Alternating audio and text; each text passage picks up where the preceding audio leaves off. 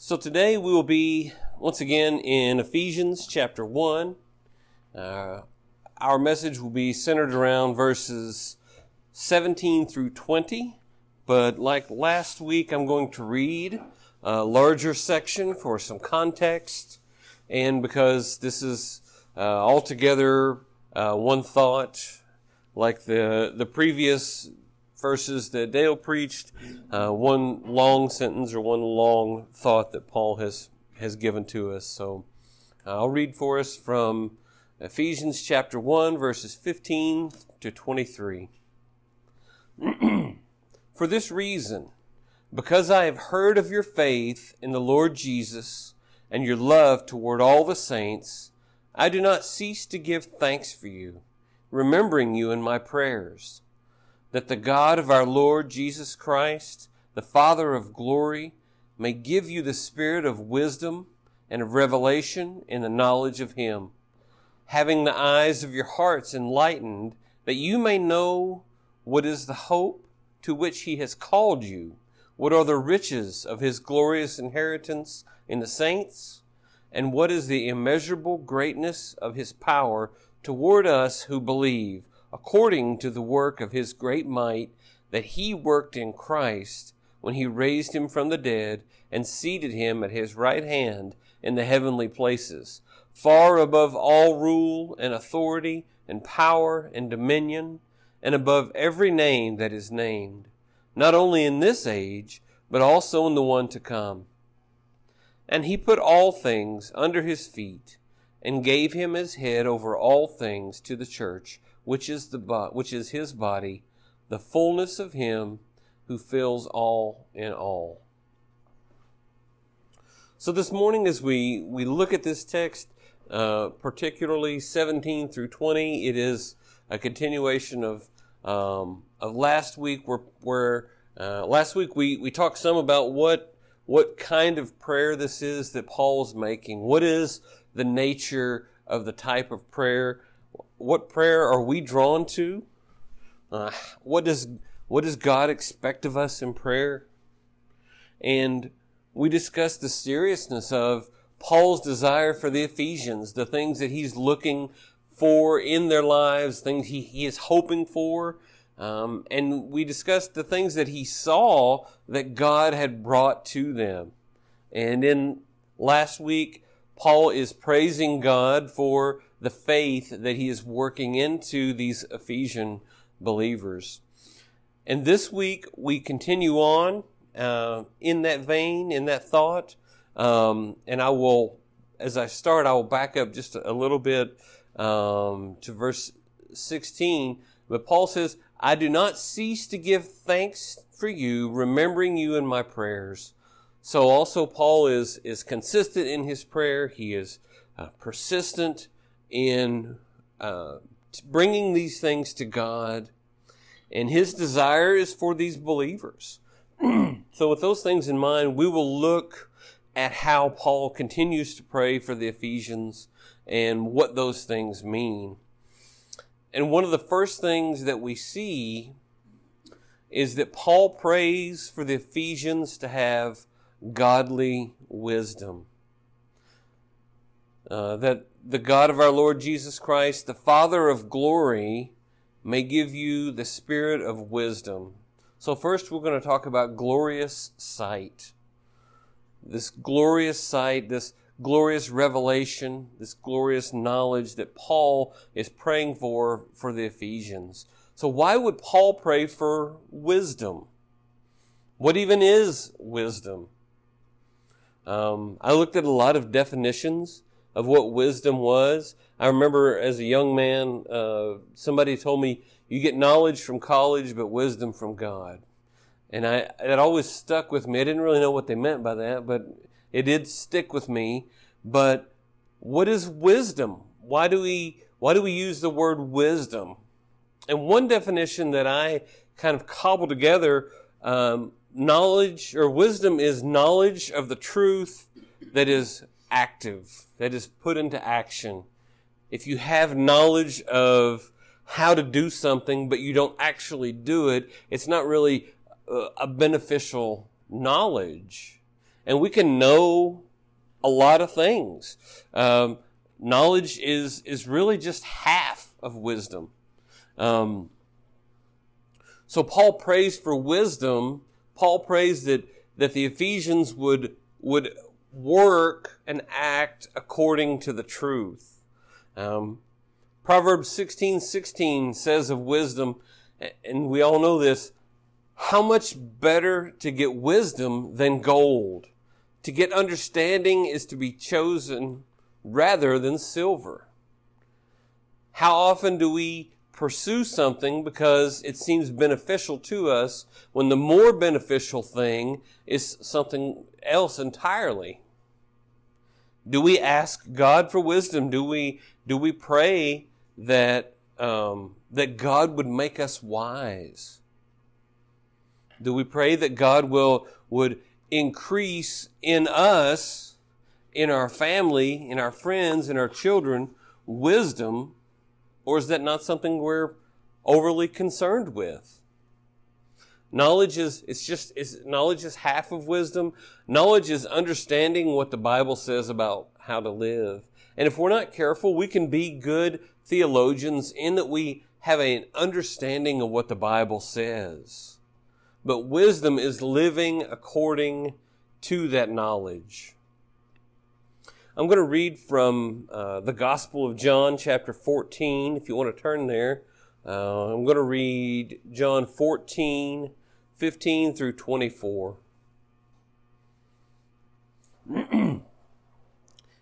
If you love me, you will keep my commandments. And I will ask the Father, and he will give you another helper to be with you forever, even the Spirit of truth, whom the world cannot receive because it neither sees him nor knows him. You know him, for he dwells within you and will be in you. I will not leave you as orphans. I will come to you. Yet a little while, and the world will see me no more, but you will see me. Because I live, you also will live. In that day, you will know that I am in my Father, and you in me, and I in you. Whoever has my commandments and keeps them, he it is who loves me. And he who loves me will be loved by my Father, and I will love him and manifest myself to him. Judas, not Iscariot, said to him, Lord, how is it that you will manifest yourself to us and not to the world? Jesus said to him, if anyone loves me, he will keep my word, and my Father will love him, and we will come to him and make our home with him. Whoever does not love me does not keep my words, and the word that you hear is not mine, but the Father's who sent me. So this is wisdom from Christ. Wisdom is obedience. To obey is better than sacrifice. So Jesus is telling his disciples the way things are to go, and then he gives them understanding. He is giving them this information, and he says, the world won't see me, but you will see me. How will they see him? Because they're living according to the truth, because his Spirit dwells within them. So this wisdom is taking the knowledge, the Word of God, and it is living according to that. And these Ephesians would be called to the same thing. They would be called to say, Jesus has come, Jesus lived, Jesus died, Jesus was raised, Jesus ascended, and the Spirit that now lives in you will live in you forever. And by this Spirit, you're to live. You're to live according to this Spirit. 1 Corinthians 1, 26 through 30 says, For consider your calling, brothers. Not many of you were wise according to worldly standards. Not many were powerful. Not many were of noble birth. But God chose what is foolish in the world to shame the wise. God chose what is weak in the world to shame the strong. God chose what is low and despised in the world, even things that are not, to bring to nothing things that are, so that no human being might boast in the presence of God.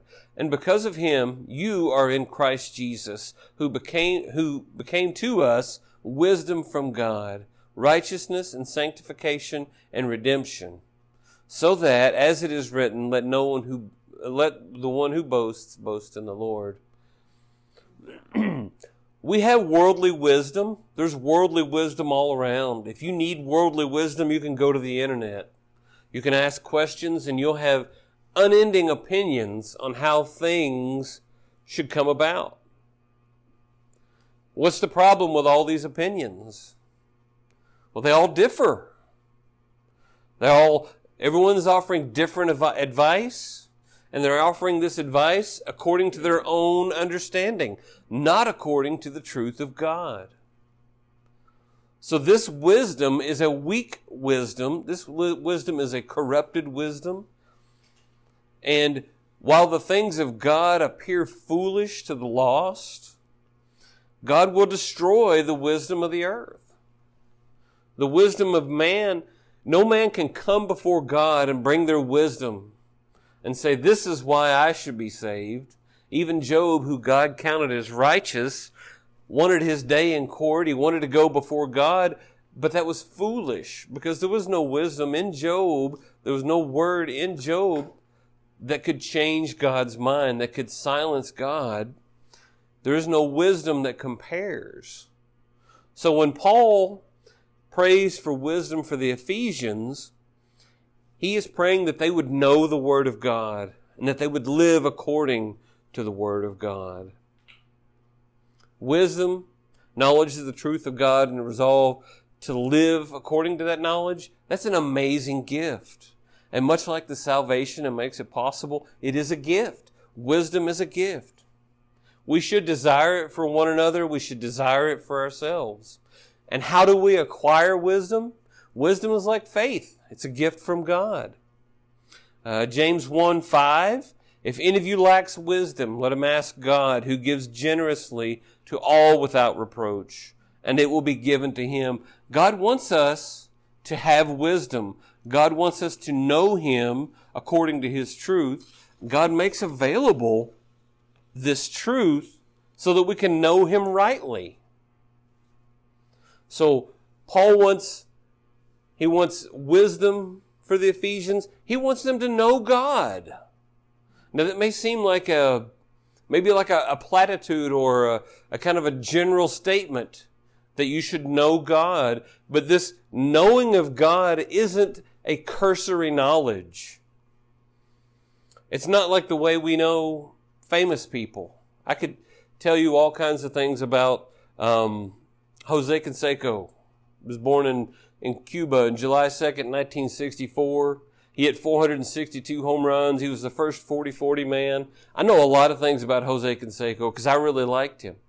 I don't know Jose Canseco, and he certainly doesn't know me. If I were to see him at Walmart, he wouldn't know who I am. He would have no idea who I am. But sometimes we know somebody based on the knowledge that we have of them. But the knowledge that Paul wants the Ephesians to have of God is an intimate knowledge. He wants us to walk closely with God. And in Psalm chapter 73, or Psalm number 73, verse 28, it says, "But for me it is good to be near God. I have made the Lord God my refuge, that I may tell of all your works." Have you made God your refuge? Is this where you hide? Is this where you run? Is this where you go for everything? It is good for me to be near to God. When we understand the Old Testament view of knowledge, and we see that Adam knew Eve, and that's how their kids came about, this is the same kind of knowledge that we're to have of God. It's intimate. As a young Christian, someone explained the idea of intimacy with God as "into me you see." And I thought that was interesting. It was an interesting concept, especially considering that God has searched and knows all of our ways. We spend our lives trying to figure out who we are. So we can be true to ourselves. And we go about it in all these really dumb kind of ways. But the reality is, if we want to know ourselves, we need to know God, because He knows us more than we know us.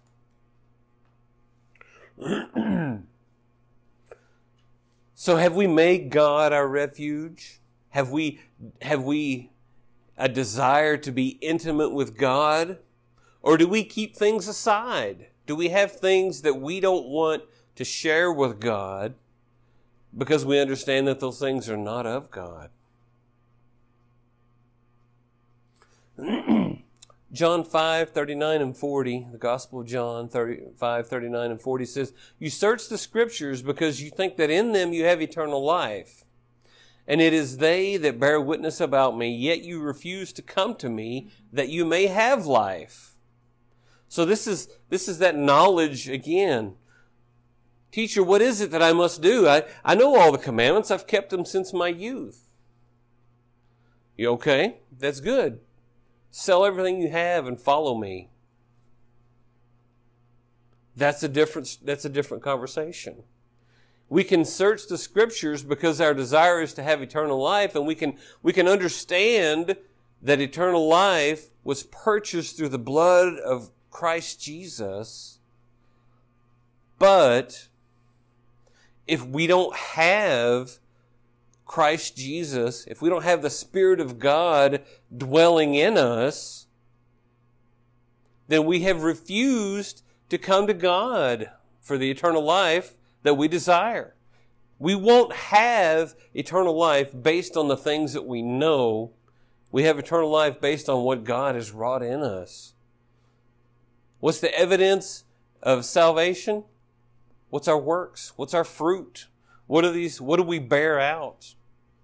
What comes out of our heart? Jesus wasn't concerned with what we put into our bodies, but what is in our heart? Because that's what that overflow, that what comes out of our heart, that is the evidence of who we are, of what spirit we live by. Do we live by the spirit of death, or do we live according to the spirit of life, as we read in Romans chapter 8?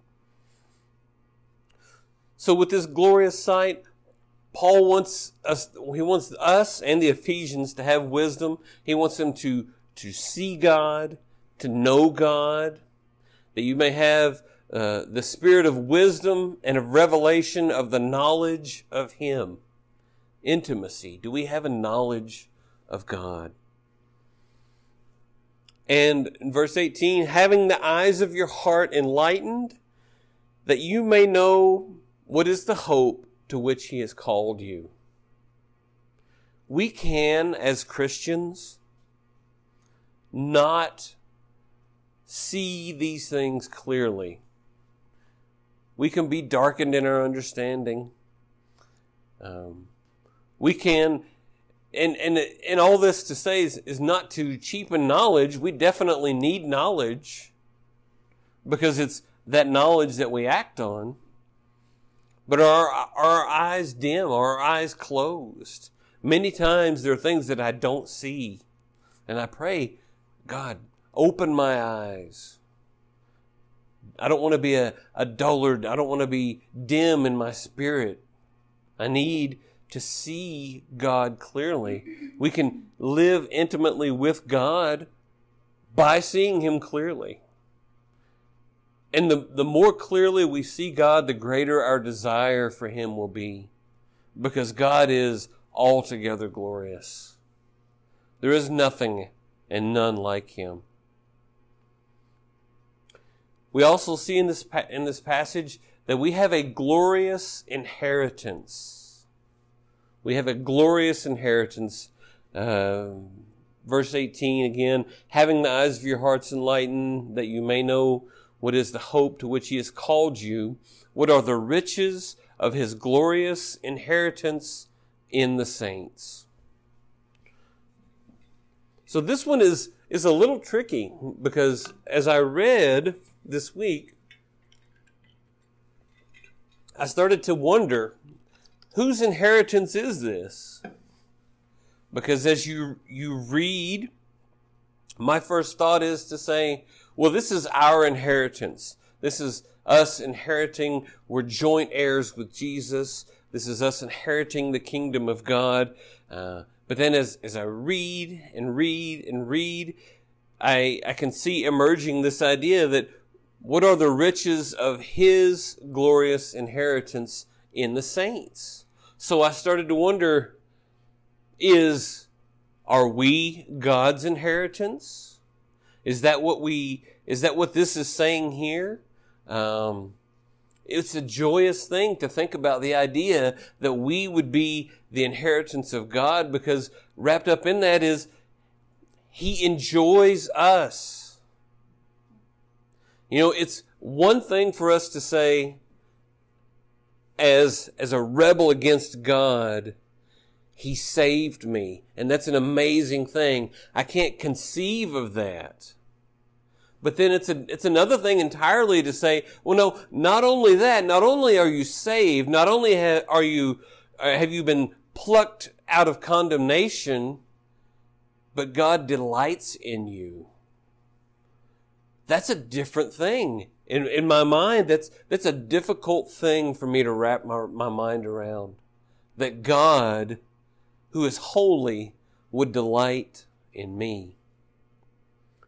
So as I studied this week and I looked at different commentators, sure enough, there are two different thoughts about how this passage can be interpreted. And I'll briefly go into some of the different scriptures and the different thought behind that. But first we'll look are we God's inheritance? Is that what we're talking about here? And is there a scriptural basis for that? In Deuteronomy, there are a couple of helpful verses. One is in Deuteronomy 32, chapter 9. Deuteronomy 32:9 says, "But the Lord's portion is His people, Jacob His allotted inheritance." But the Lord's portion is His people, Jacob His allotted inheritance. So this is God's people. This is an allotted inheritance for God, not in the sense that we magnify God or add anything to God, but in the sense that He delights in His people. Jacob is His allotted inheritance. And then again in Deuteronomy 9:29, "For they are your people and your heritage, whom you brought out by your great power and your outstretched arm." They being His chosen people, the Israelites, people that God marked as His own people. But they are your people and your heritage. We are bought with a price. When you buy something, you make a payment for something and you get something in return. In that sense, we are the inheritance of God. We are His. So the idea that we are God's inheritance isn't unheard of in Scripture. This isn't a foreign concept. Psalm 149:4 says, "The Lord takes pleasure in His people. He adorns the humble with salvation." The Lord takes pleasure. The Lord enjoys His people. Have you thought about that? Have you thought that the Lord takes pleasure in you, that the Lord delights in you?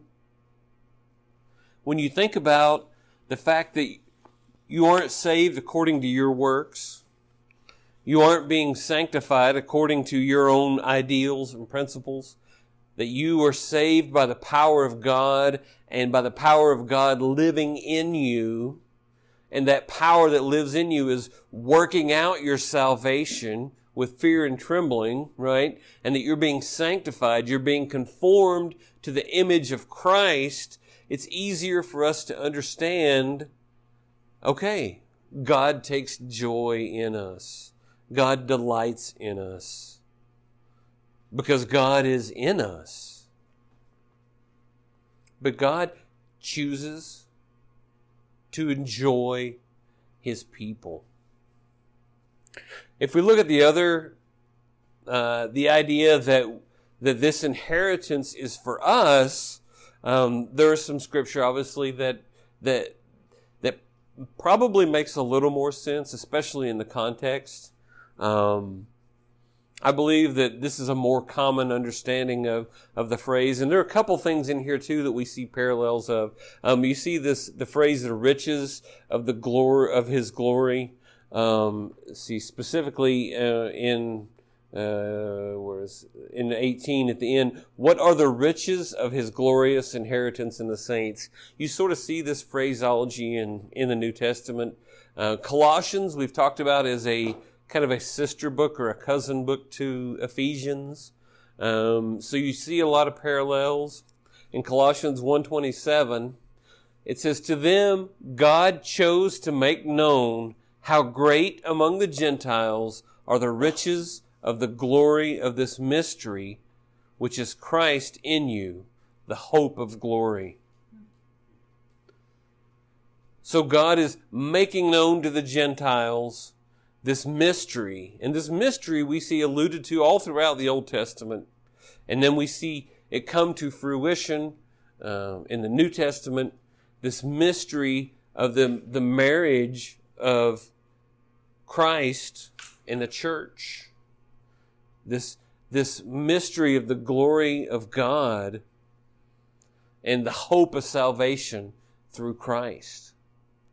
So, in this sense, the riches of the glory of this mystery, this is our inheritance. This is the inheritance that we are given as the children of God. And what a marvelous inheritance it is. If you look at this phrase again, the riches of glory, we see more evidence of this in Romans chapter 9, Romans 9, 22 and 23. It says, "What if God, desiring to show His wrath and to make known His power, has endured with much patience vessels of wrath prepared for destruction, in order to make known the riches of His glory for vessels of mercy, which He prepared for beforehand for glory." When we see this phrase, the riches of glory, we see two other things also included. We also see the power of God alluded to, and then we see the glory of God. So we see these things together, which relates back to our passage today. But in order to make known the riches of His glory, God has saved up vessels of mercy. When Christ returns, it will be evident to everyone that there are those who are saved and that they are saved by His power. Because there will be many who will not be saved by His power. There will be many that, as we talked about before, they searched in some other place for the secret of eternal life. But what they did not do is they did not come to Christ. They did not repent of their sin, turn away from it, and follow Jesus. In Philippians 4:19, it says, "And my God will supply every need of yours according to" what? "The riches of His glory in Christ Jesus." So we are the recipients of this inheritance, this glory in Christ Jesus. And what is this inheritance? This inheritance is salvation. Salvation in Christ. Next, we'll talk about the glorious power, and this is a power unto salvation. But for this particular section, a case could be made for either interpretation, and the best part of it is, if this is God's inheritance, we ultimately are beneficiaries of that. What a joy it is for us to be the inheritance of God, to be the object of His delight. And if it's the other way around, then it's the same, right? Our inheritance is Christ. If our desire to go to heaven is a desire for anything but Christ, then we have a misplaced understanding of what the purpose of salvation is. The purpose of salvation is to reconcile us with God. And our joy in death will be eternity with God. This eternal life, this elusive thing that so many people spend so much time and energy looking everywhere for, but in Christ is wrapped up in Christ. And so we'll look at the last section, glorious power. Verse 19. And what is the immeasurable greatness of his power toward us who believe, according to the working of his great might, that he worked in Christ when he raised him from the dead and seated him at his right hand in the heavenly places. So Paul is praying for this power for the Ephesians. And what is this great power? It's the power that raised Christ from the dead. And if we are in Christ, then we also are to be raised. Amen. Romans 6:5. For if we have been united with him in a death like his, we shall certainly be united with him in a resurrection like his. If we are united in Christ, we will be in death, we will be reunited with Christ, or we'll be united with Christ in a resurrection like his. The power of God that raised Christ from the dead, that defeated death, this is the very power of salvation.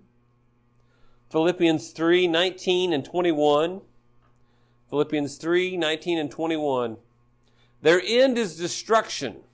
Their God is their belly, and their glory in their shame, with minds set on earthly things. But our citizenship is in heaven, and from it we await a Savior, the Lord Jesus Christ, who will transform our lowly body to be like his glorious body by the power that enables him even to subject all things to himself. If you think about the known universe and how many billions of systems and planets that we know exist in it, if you think about things as simple as why don't we float away when we walk outside? Gravity, it's something that we take for granted, but it's an extremely powerful, extremely precise force, so much so that you can measure it, you can test it, you can work with it and understand a part of it, but it's ultimately a mystery. Why are we able to breathe right now? Why is blood flowing through my veins? Why does the sun burn the way that it does? Why are we not destroyed by the radiation from the heat of the sun? All these different things. Why is there a firmament? Why is there an atmosphere? These things were brought about by the power of God. And this is the same power that brings about our salvation in Christ. The very power of God. Colossians 2:12 says, having been buried with him in baptism, in which you are also raised with him through faith in the powerful working of God, who raised him from the dead. So we are buried with him in baptism. We talk about this symbol of baptism where you go under and then you come up again. We are to be raised with Christ by the same power that Christ was raised. So Paul is preaching these things. He is praying these things. He desires for them to have sight. He desires for them to see God, to know God. He desires for them to have an inheritance in God. And he desires for them to have access to this power that is power unto salvation. So who is Paul preaching to? Who is this letter written to? Well, it's written to Ephesian Christians. It's very important when we study Scripture, when we look at Scripture, that we know who what we're reading is intended for. That'll help us have good context. So if Paul is writing to Ephesian Christians, why is he preaching the gospel to them? This is an interest. We see over and over again, we see in Philippians, Paul preaches the gospel to the church. These are the people that are already saved, right? Well, there are a couple reasons that I think Paul does this. And one that I can appreciate, Paul doesn't know. Paul doesn't know if the people that he is addressing are saved or not. I don't know. I don't know who here is saved.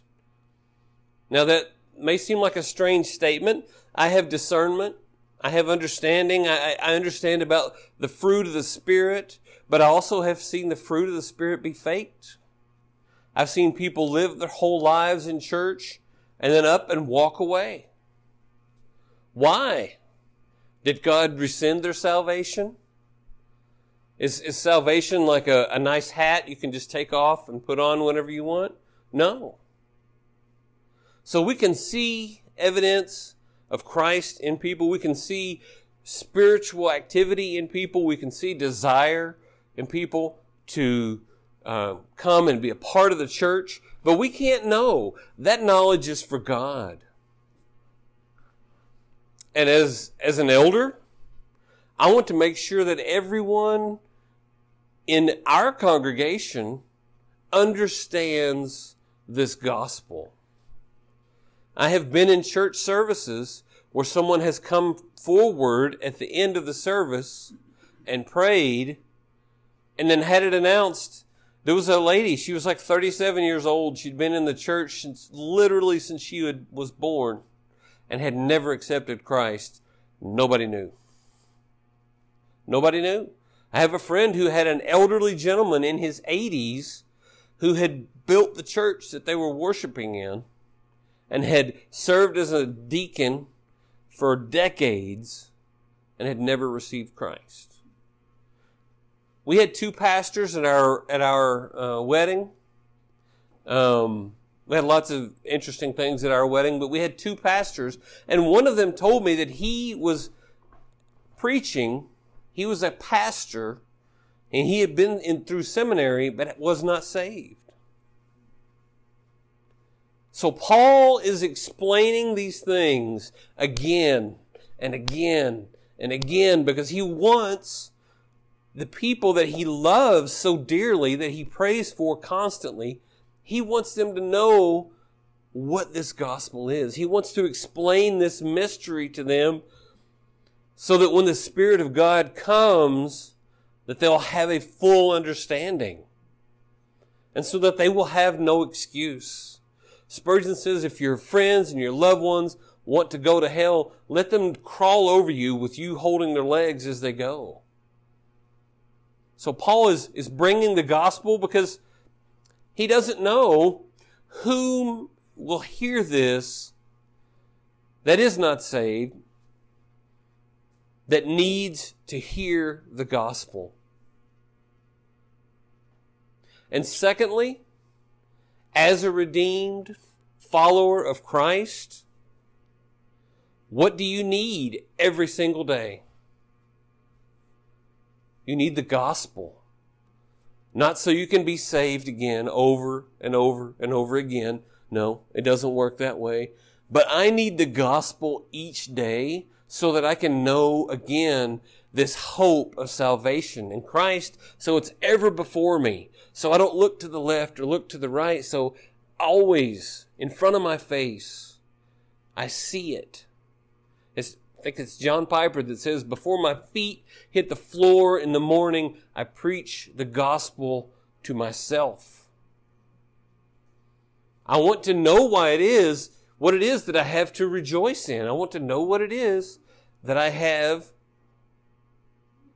what it is that I have to be thankful for. I want to know what it is, what mercy it is of God. I want that to be clear every single day. My prayer for each of you is like Paul's. I would love to see each of us grow in godly wisdom.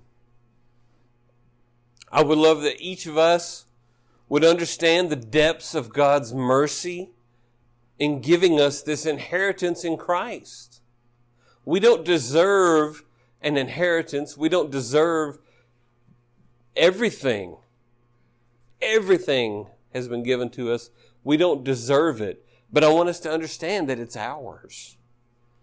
Chiefly, the best part of our inheritance is Christ Himself. Amen. And I want each of us to understand that the glorious power of God that raised Jesus and that gave Him victory over death will be manifest in our lives. That as we're raised in Christ, it's by the same power. So that's my desire is that when you lie down and you hear the Lord calling you, you say, "Speak, Lord, your servant hears you." That we answer when God calls. Jesus is a gentle master. And though his power his path is difficult, it's straight. At the end of the path of following Christ is life everlasting. Every other path leads to destruction. So let us have wisdom. Let us have our eyes open. Let us rejoice in the inheritance that we have in Christ Jesus. Let's pray together. Most gracious God, in your mercy, you give us a gift that we do not deserve. Your grace, which is the nature of grace, is that we don't deserve it. Father, I pray that we would understand very clearly what it is that Paul is praying for his people, and that the same applies to us. That, Father, we know that you are the God of all the universe, that you have created everything, that you sustain everything by your power, and that your glory is over all the earth. And Father, any other path apart from following you, apart from repenting of our sins, apart from following Christ, any other path leads to your righteous judgment. The judgment that we deserve and are spared from by your mercy. Father, as we go today, I pray that we wouldn't go as a settled people, that we would go with unsettling things in our heart, that we would go with a desire for the lost, that we would go with a desire to know that we are in Christ Jesus. And that is where our peace comes from. I pray that we don't have peace in worldly things, that we don't take comfort in our money, we don't take comfort in our possessions, we don't take comfort in our great knowledge and our skill or the strength of our hands, but that our refuge is in you. And Father, I pray this in Christ's name. Amen.